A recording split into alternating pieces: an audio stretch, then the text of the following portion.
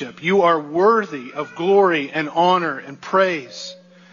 And not only do you deserve it by your very nature, but you have done what we could not. You have ransomed sinners. You have called us to yourself. You have delivered. You have forgiven. You have redeemed. So God, you are worthy of worship doubly because of who you are and because of what you've done. So God, I pray that as we gather, as we corporately praise you, lifting up one voice, hearing your word and responding, that we would honor you, that our worship would be pleasing to you, and that you would be glorified in what we say, what we do, what we think, not just here, but every day, every moment. It's in the power of Christ and His powerful name that I pray. Amen. I need to ask you a question.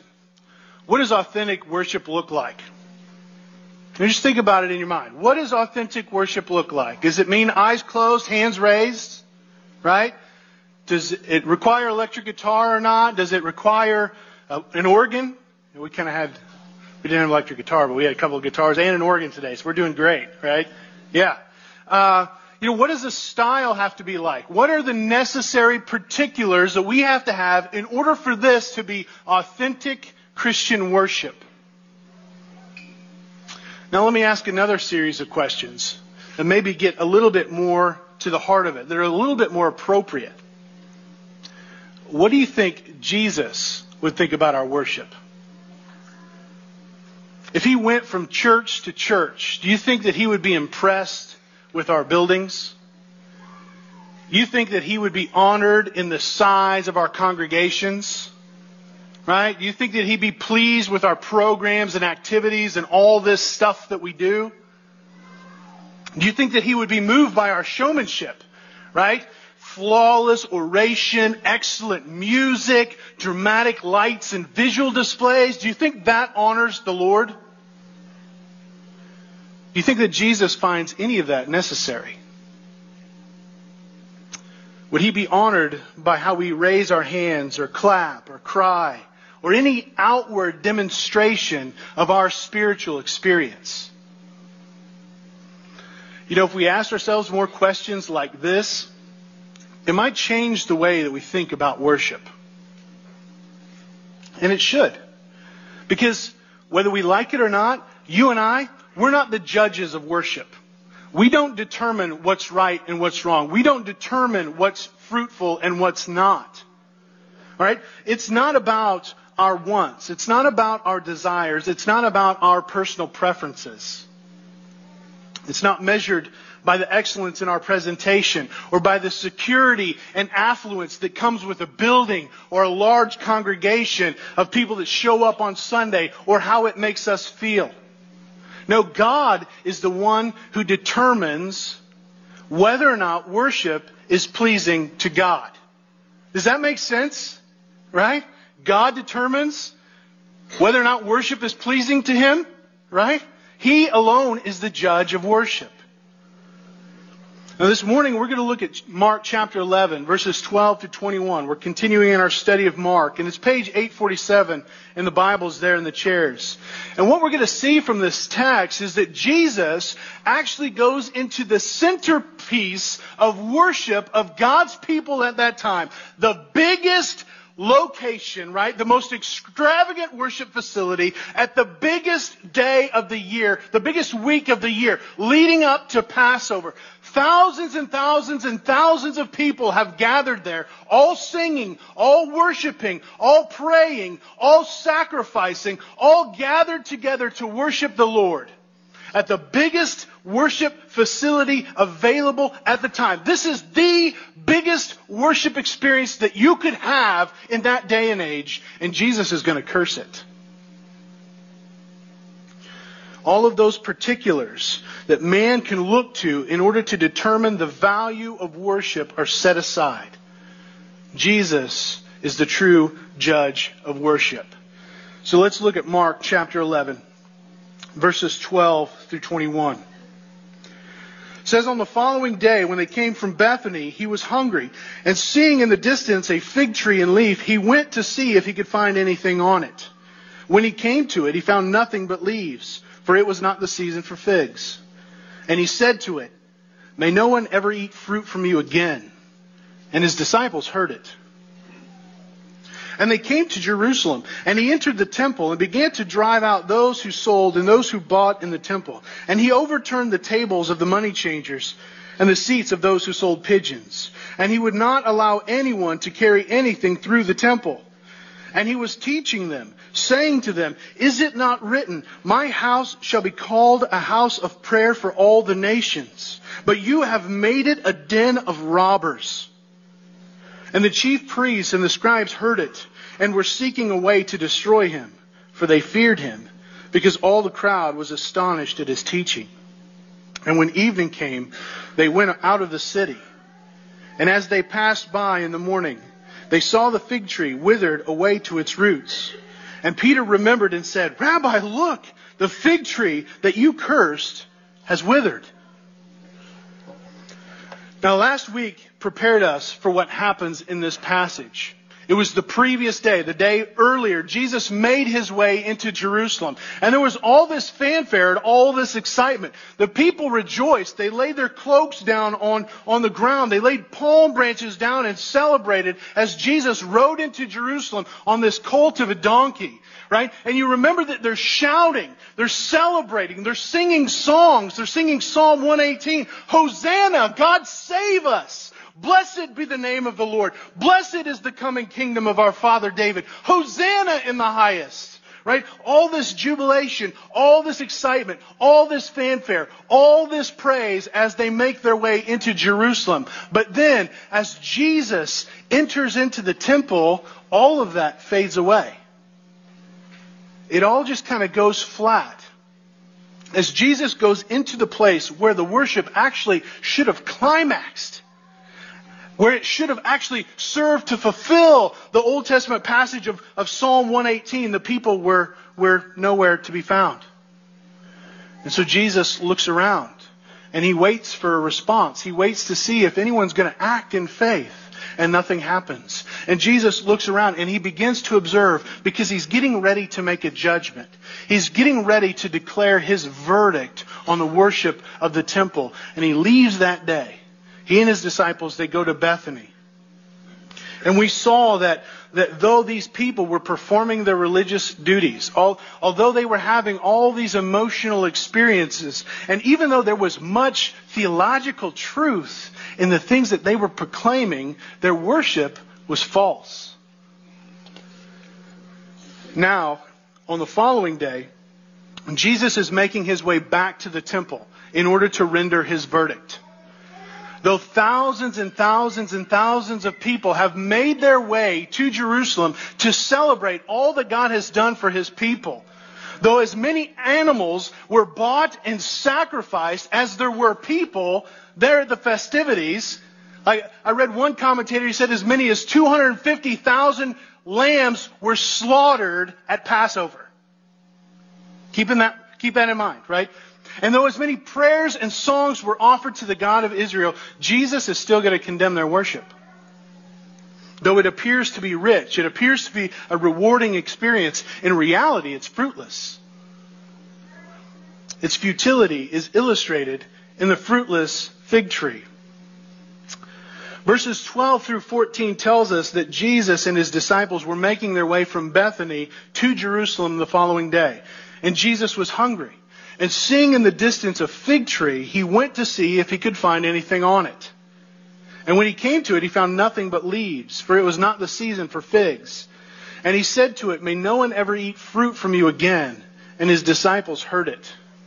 Now, what amazes me as I study this passage is how many people have taken issue with this passage, with these verses in the past century. Now, you go back over the course of church history and you've got like 2,000 years where nobody had a problem, but for some reason in the last century people have a problem. Maybe you blame the Enlightenment, maybe blame the Industrial Revolution, blame critical scholarship, blame Freud, blame Schleiermacher, blame Charles Darwin. I don't know, but in the last 100 years, for one reason or another, people don't like this passage. Maybe they don't like the fact that Jesus got hungry. I don't know. It's like, he's the Son of God. He shouldn't get hungry. Why is he getting hungry, right? Well, Jesus is also fully man, right? He's fully God, but he's fully man. And that means that he gets tired. That means that he gets hungry. That means that he has temptations, just like you and me. And so Jesus sees this fig, and though it's not the season for figs, he makes his way to it. But when he found nothing, he cursed it. He said, may no one ever eat fruit from you again. And we learn from verses 20 and 21 that as a result of his curse, the tree actually withers. Right? It happens. A tree is cursed.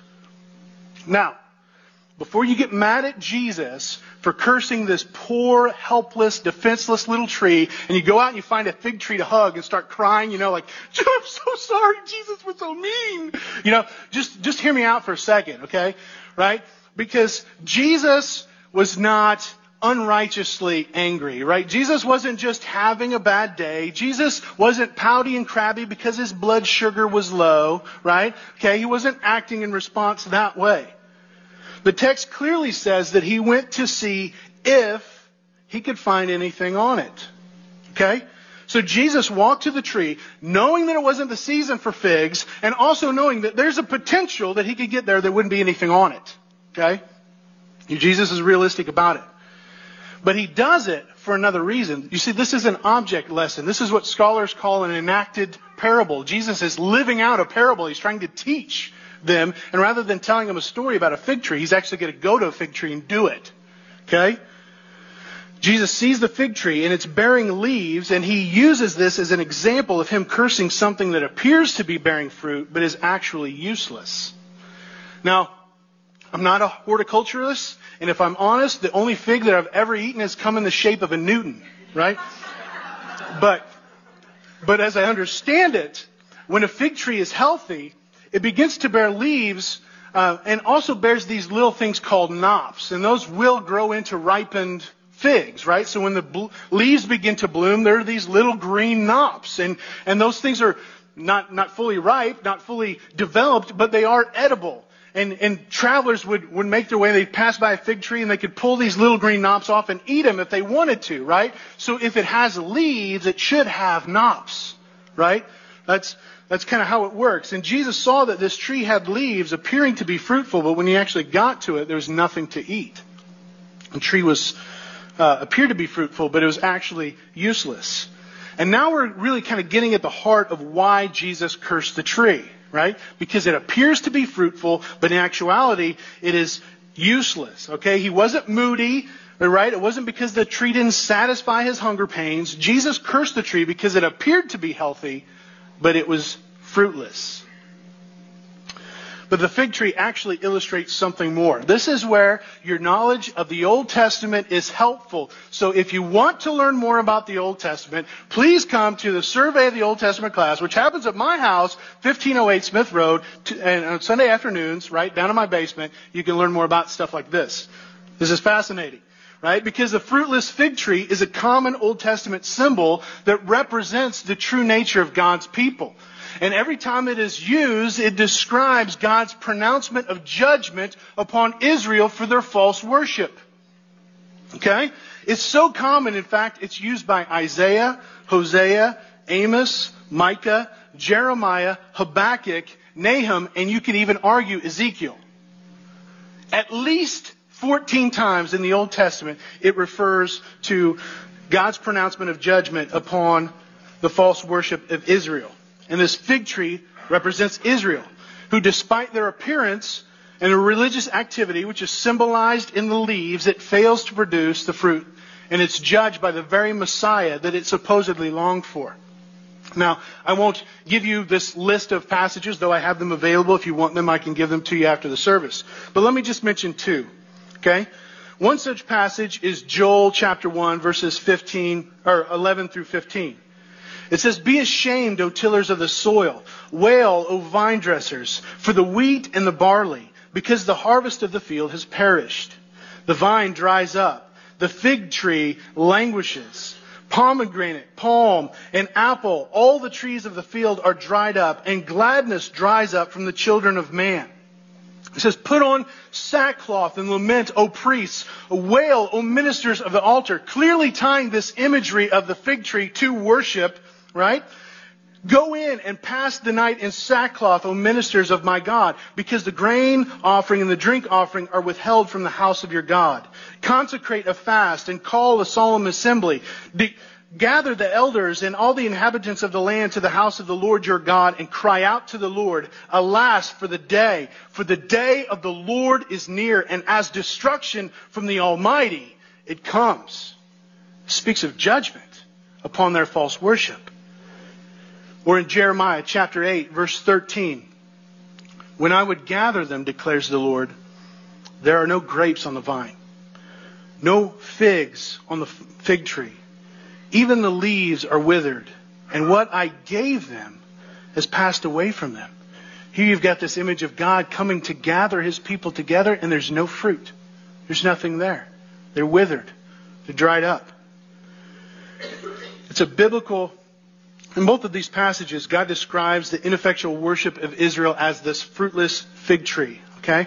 It's a biblical image of God's judgment on false worship. In cursing the fig tree, Jesus illustrates what He's going to do in the temple in just a few verses later.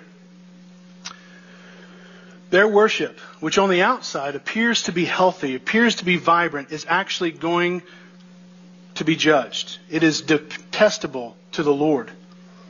And that's why Mark brackets Jesus' action in the temple in between the story of the fig tree, right? You've got verses 12 through 14 up here. You got 15 through 19, Jesus in the temple. And then 20 and 21 go back to the fig tree, right? This is a technique that Mark uses over and over again. It's called a sandwich technique. He's trying to use both of these stories to influence one another. He wants us to see that they're connected. Right? And so what he's doing is saying, in Jesus cursing the fig tree, this is an illustration of the fact that Jesus is cursing the temple. He's not cleansing the temple. He's cursing the temple.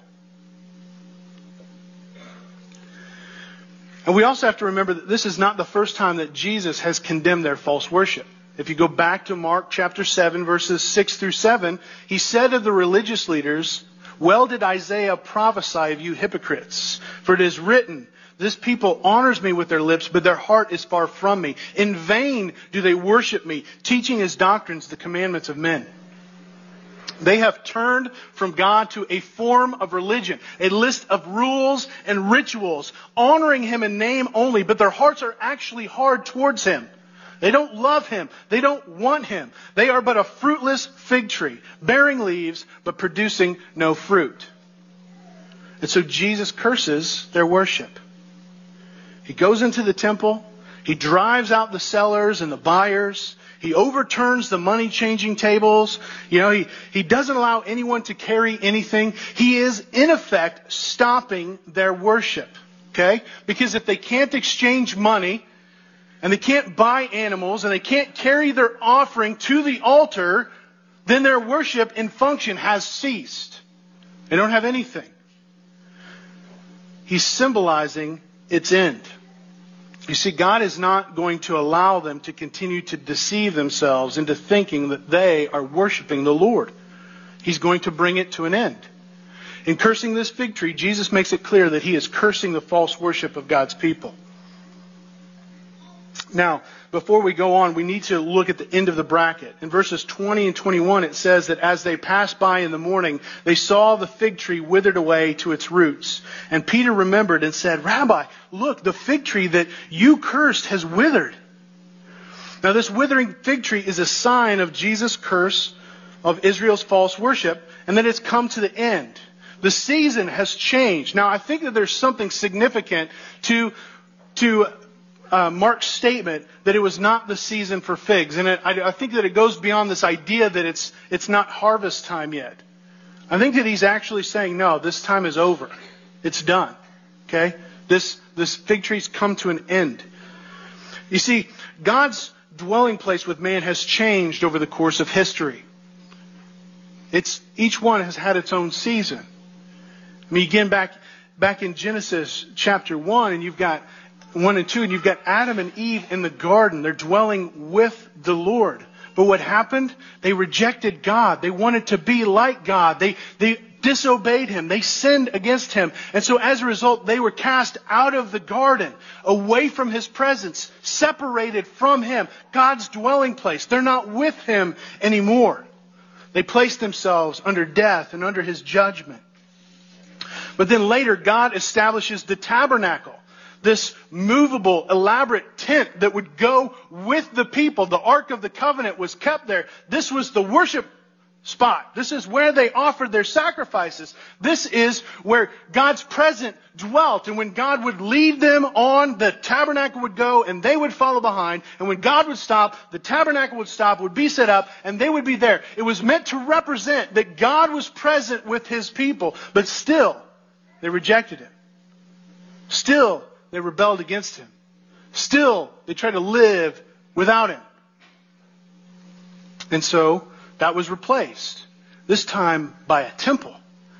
By an elaborate structure. Which very presence just kind of displayed God's holiness. His worth. His magnificence. This was a glorious temple. Surely now they are going to worship the Lord rightly. Wrong. They don't. They still reject Him. They still go after other gods. And so Solomon, who built that first temple, that temple was destroyed.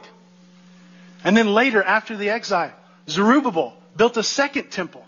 That one was destroyed. And now we're on the third. The one in Jesus' time was the one that Herod built. They're on the third. And it is about to be destroyed. Each one of them had their season. None of them were permanent, but they were meant to point to something greater. And now that time is at hand. The kingdom of God is near because the King is here. Jesus came preaching. The kingdom of God is at hand, so repent and believe the gospel. This is supported by Mark chapter 12 verse 2 that this season has come. Jesus is now the true temple, and all who follow Him will be given His Spirit to dwell in them so that they now become together as a corporate entity the very temple of God. And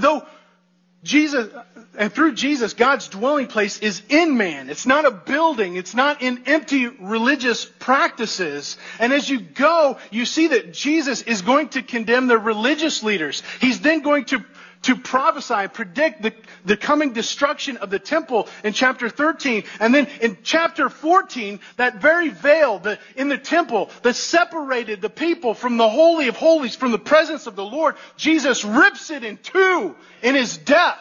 There is now no separation. That time has come. It is over. Now God's dwelling place is with man in Jesus Christ. He is the true temple. Worship is necessarily wraps around Him. He is the way to God. And all those other things were just pointers to our need of Him. And this is shocking. And no one gets it. Peter is surprised. He's astonished that the tree that Jesus cursed has withered. But it's probably due to the fact that this is the first miracle that Jesus has performed that actually was destructive rather than constructive. Did you ever think about that? Right? Every other time Jesus heals, Jesus restores, Jesus frees, Jesus delivers, doing all that. This last and final miracle that Jesus performed is a curse. The tree withers. I think the biggest reason that we don't like this passage, it's not because, Jesus wasn't a tree hugger. It wasn't the fact that Jesus was angry. We don't like knowing that Jesus gets righteously angry about false worship. We don't like knowing that God is going to pour His wrath out on hypocrites. We don't like the fact that God is going to judge half-hearted, blasphemous worship. Because, let's be honest with ourselves. If I really examine my soul, I know that I'm the same way. I know that my worship is half-hearted. That I am not fully devoted to the Lord. I know that I'm a hypocrite. And I don't want to see that.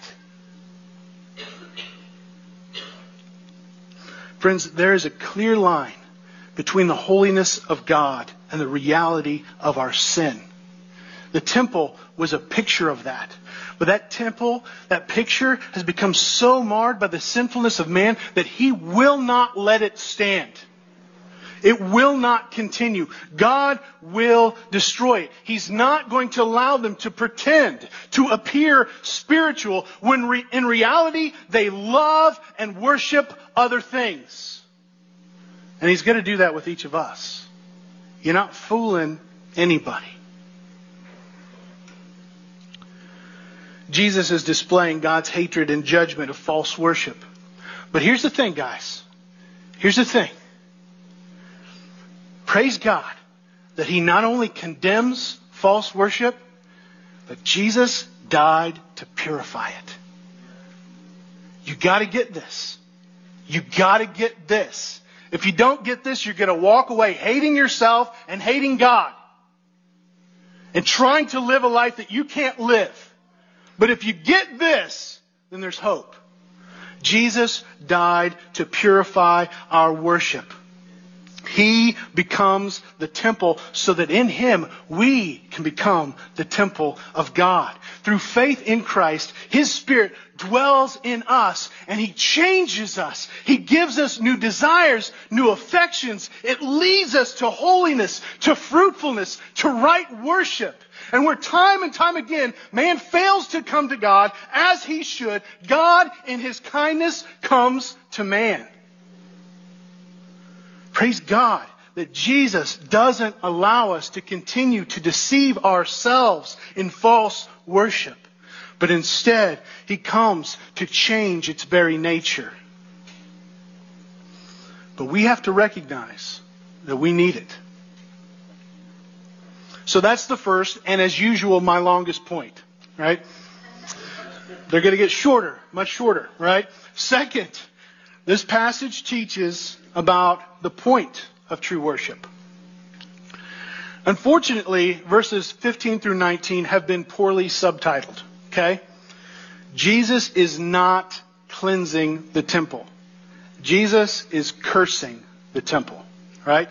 His goal is not to restore or to reform the temple to its original glory and right worship. No, He is predicting its end. You don't believe me? Flip 2 chapters to chapter 13. Not one stone will remain on top of the other. Okay? This is a judgment that Jesus is making. Let's read verses 15 through 17 again.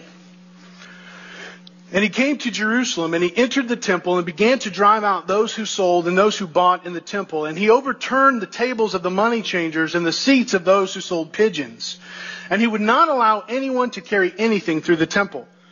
And He was teaching them, saying to them, "Is it not written, my house," which is significant, "shall be called a house of prayer for all the nations, but you have made it a den of robbers."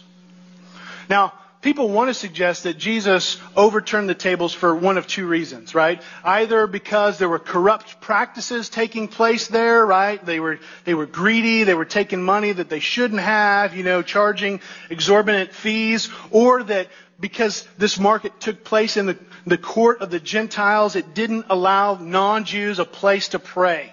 And so Jesus was basically cleaning it out, trying to make space so they can come and pray, right? But it's a lot more than that. Jesus is doing far more than attacking greed or trying to clear a spot on the outside of the temple, so that the Gentiles could pray. He is symbolizing the overthrow of the whole thing. The Jews weren't simply greedy and neglectful of non-Jews. Jesus was also attacking their reliance upon the temple as a national symbol to promote ethnocentrism, which basically means racism. They thought they were better because they had the temple. Right? He is condemning the religious leaders because of their lust for power and control, their fear of man, and their forgetfulness of God's will and His true intentions for worship. He was denouncing their greed and their exploitation of the poor and marginalized. Jesus was rebuking their laziness and their lust for comfort and ease. You know why that market is there? It's because people didn't want to drag their lambs up to Jerusalem to offer them a sacrifice. That's why they're there. Okay? Because here's the deal. Hey, even if you're coming from Jericho, we saw that there's a 3,500 foot climb up a mountain, right? Even if you live that close, I don't want to drag this dumb little lamb up the hill. What happens if I lose it?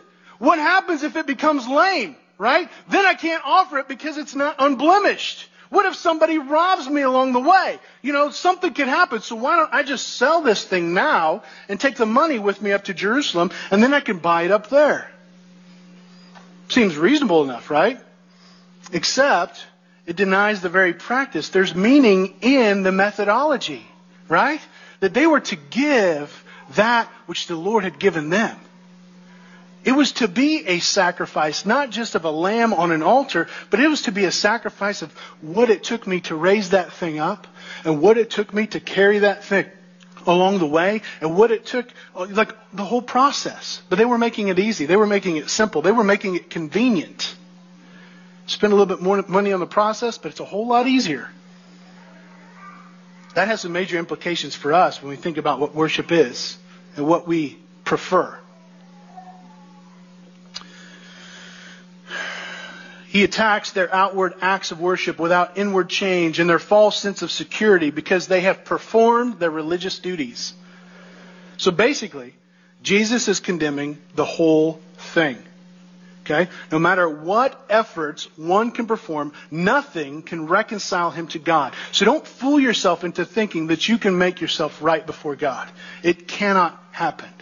Jesus isn't just cursing greed and partiality. He's cursing the whole thing. But in the process of cursing their false worship, Jesus does teach us about worship that is pleasing to the Lord. Praise God for this. We can see it there in verse 17. It tells us a lot about worship. Okay? It says, and he was teaching them, saying to them, is it not written, my house shall be called a house of prayer for the nations? Whose house? Jesus' house. Not just God's, right? Because Jesus is God. But you have made it a den of robbers. First of all, you want to advance the slide one more? Cool. First of all, we see that true worship requires faithful biblical teaching. Okay? Jesus actually counters their misconception of worship by accurately teaching from Scripture. Now, this seems obvious enough, but I'm amazed by how lacking scriptural teaching really is in most churches today. Right? We kind of use it as a touch point to then talk about whatever we want. And we don't really deal with it, and we don't really counter certain issues with the truth of God's Word. But Jesus teaches us that this is huge. God wants us to know Him and to worship Him according to His will and according to His design. And we can't know that if His Word goes missing or is mistaken or is misapplied to our supposed worship services. If we get it wrong, we're not worshiping the Lord. And so we need to learn from Christ's example. True worship requires faithful biblical teaching. Second, true worship is dependent in prayer. Right? Prayer is not where we come to God and we give Him this laundry list of the things that we want Him to do for us. Okay? We don't pray in order to bend His will to ours. We go and we pray in order to grow in our dependence upon Him in recognition of who He is and saying, I need You. God, I'm trusting in You. God, I'm looking to You. Whether You do this for me or not, I am here for You. Prayer is a display of our reliance upon, our recognition, and our trust in who He is. That He is able to do what we cannot. So is your worship characterized by crying out in dependence to God? Or are you relying upon yourself and only looking to Him to give you things that you want? Third, Jesus teaches us that true worship is focused on missions. He quotes from Isaiah 56, verse 7. a chapter that is devoted to the salvation of foreigners or Gentiles. It says, "My house shall be called a house of prayer for all the nations." True worship is outward. It is concerned for the lost, both near and both far. Israel was supposed to be a light to the nation. They were supposed to lead foreigners to God, but instead they focused on themselves. And the temple, which was meant to be a beacon to the Gentiles, ended up becoming something that they used to promote their national pride and thinking that I'm better than you and you can't come here because you're not one of us. Denying the very purpose that God instituted that temple. So when you worship, do you consider others around you? When you worship, do you think about those that don't know Jesus? Are you concerned about them? Do you pray for them? Do you want them to come to know Christ? Or is this about you? What you can get out of it? How you feel? We need to be concerned about this. Right? This is why we're doing the 10:02 prayer time. This is why if you come here at 9:25 on Sunday mornings, we get together and we pray for the service. We pray for the lost. We pray for people around us. This is why we have the missional prayer gatherings on Thursday nights at 7 p.m. at the Espresso Royale at 6th and Daniel. This is why we go on mission trips. This is why we support missionaries. This is why our community groups and our life transformation groups are concerned about sharing the gospel with others. You choose to. We pray for them. Let's go out and engage with them. That's what we want to do. We want to be about that. We want to be about missions because true worship is focused on missions. The question is, are you? Fourth, true worship is concerned for the good of others. And fifth, true worship is centered on the glory of God. Right? Both of these can be seen in what Jesus says next. Not only should the temple be a house of prayer for all the nations, but Jesus actually rebukes Israel for turning the temple into a den of robbers. This quote actually comes from Jeremiah 7. Do yourself a favor, go home and read Jeremiah 7. I'm only going to read verses 4 through 11. It says, "Do not trust in these deceptive words. This is the temple of the Lord. This is the temple of the Lord. This is the temple of the Lord. For if you truly amend your ways and your deeds, if you truly execute justice with one another, if you do not oppress the sojourner, the fatherless, or the widow, or shed innocent blood in this place, and if you do not go after other gods to your own harm, then I will let you dwell in this place and in the land that I gave of old to your fathers forever. Behold, you trust in deceptive words to no avail. Will you steal, murder, commit adultery, swear falsely, make offerings to Baal, and go after other gods that you have not known, and then come and stand before me in my house, which is called by my name, and say, we are delivered, only to go on doing all of these abominations? Has this house, which is called by my name, become a den of robbers in your eyes?" That's powerful. That's condemning. This is a chiding rebuke because the people both failed to see each other's good, right? They're not just. They're oppressing the sojourner, the orphan, the widow. They're shedding innocent blood. They're lying. They're stealing. They're committing murder. They're committing adultery.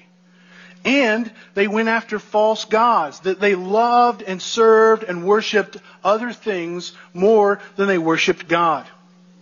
And by continuing to worship God in the temple, by standing there on Sunday and saying, we're delivered, but then going back to them, they actually made the temple into a haven of robbers. Those who robbed their fellow men of justice and those who robbed God of worship. That's what it means. Not that people were greedy. True worship is concern for the good of others. Again, how often do you seek ways to do good to others around you? Do you show concern and care for the sojourner, for the fatherless, for the widow? Are you loving others and seeking their good? Or do you come here and it's all about you? True worship is centered on the glory of God. I mean, how much of what you do is focused on bringing glory and honor to the Lord? Really? I mean, I'm not talking lip service here, but in reality, how much of your life do you spend focus on bringing glory to the Lord? Or do you compartmentalize your life and say, yeah, on Sunday, okay, that's my devotion to the Lord. I'm going to come here, I'm going to sing songs, I'm going to pray, I'm going to listen to a long-winded sermon that never ends, and then I'm going to go, and on Monday, it's about my job, or it's about school, and then on Tuesday, it's about my family, or about my kids, and on Wednesday, it's about my significant other, whoever that other is. On Thursday, it's about my comfort, my ease, or my stomach because I'm hungry. Or on Friday, it's because of my possessions. And Saturday's devoted to sports. Right? It's really easy to compartmentalize your life, or think that you can compartmentalize your life. So who do you worship? What do you love? What do you put first in your life? If you were asked the question, what can you not live without? How would you answer that? Like, I'd be fine as long as I have this. Or if I lose this thing, I don't know how I would go on. Those are idols that you're worshiping. You might not bow to Baal, but you are worshiping those idols. And even when you're here right now, the question is ultimately, is this about God? Or is it about you? Really? When we look at this list, I think that we can see that there is much of what we consider to be priorities for right and fruitful worship that are not there. And a lot of what's on there doesn't even cross our minds. Am I right? Now, I'm not saying that excellent music is bad or that having experiences is bad. Don't hear me say that. I'm not saying that. But perhaps our priorities that we judge to use worship are not Christ's priorities for right worship. And if that's the case, then something has to change. And it's not Jesus. So, what needs to be changed in your thinking about worship? What do we need to do differently? You need to think about these questions. Because here's the deal. You are a worshiper and you will automatically worship something. You are going to worship something. We were created for worship. You will worship. You worship. What do you worship? And this leads to the third point. What will you worship? In reaction to Jesus' confrontation of their false worship, it says in verses 18 and 19, and the chief priests and the scribes heard it, and they were seeking a way to destroy him, for they feared him, because the crowd was astonished at his teaching. And when evening came, they went out of the city. Now the crowd is baffled, but unresponsive to Jesus and what he has just done. Okay? Yes, they are astonished, but they're not amazed into doing anything differently. Yes, they are surprised and they are shocked, but they don't respond. Nothing changes. The religious leaders, they heard what Jesus had said and what he'd done, but they didn't do anything to change either. In fact, they saw Jesus as a threat. They were afraid of Jesus and what he was expecting to happen.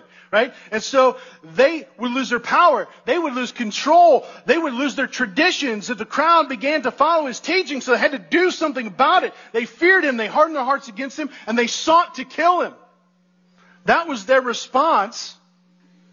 In order to protect their worship, they sought to crucify Jesus. They sought a way to destroy him. And here's the irony. The means that they used to kill Jesus in order to protect their worship is actually the means by which God would use to condemn their worship. Their worship would crucify Jesus. But Jesus' crucifixion would condemn their worship. The biggest mistake that you and I can make today is to walk out of here and do nothing differently. To be just like the crowd, or worse yet, to be just like these religious leaders who nailed Jesus to the cross. It's crazy to think about, you know. Our worship nails Jesus to the cross. And so we're left with two options. Do nothing. Continue on with status quo. Continue to pursue what you like, what you're interested in, rather than making Christ's priorities your priorities. Or admit that we are false worshipers and that our half-hearted acts of adoration actually nailed Jesus to a tree. Let's turn away from our reliance on our efforts. Let's turn away from our personal preferences.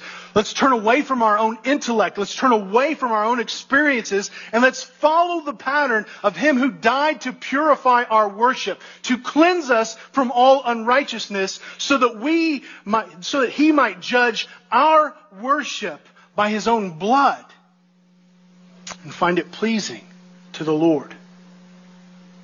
Let's pray together.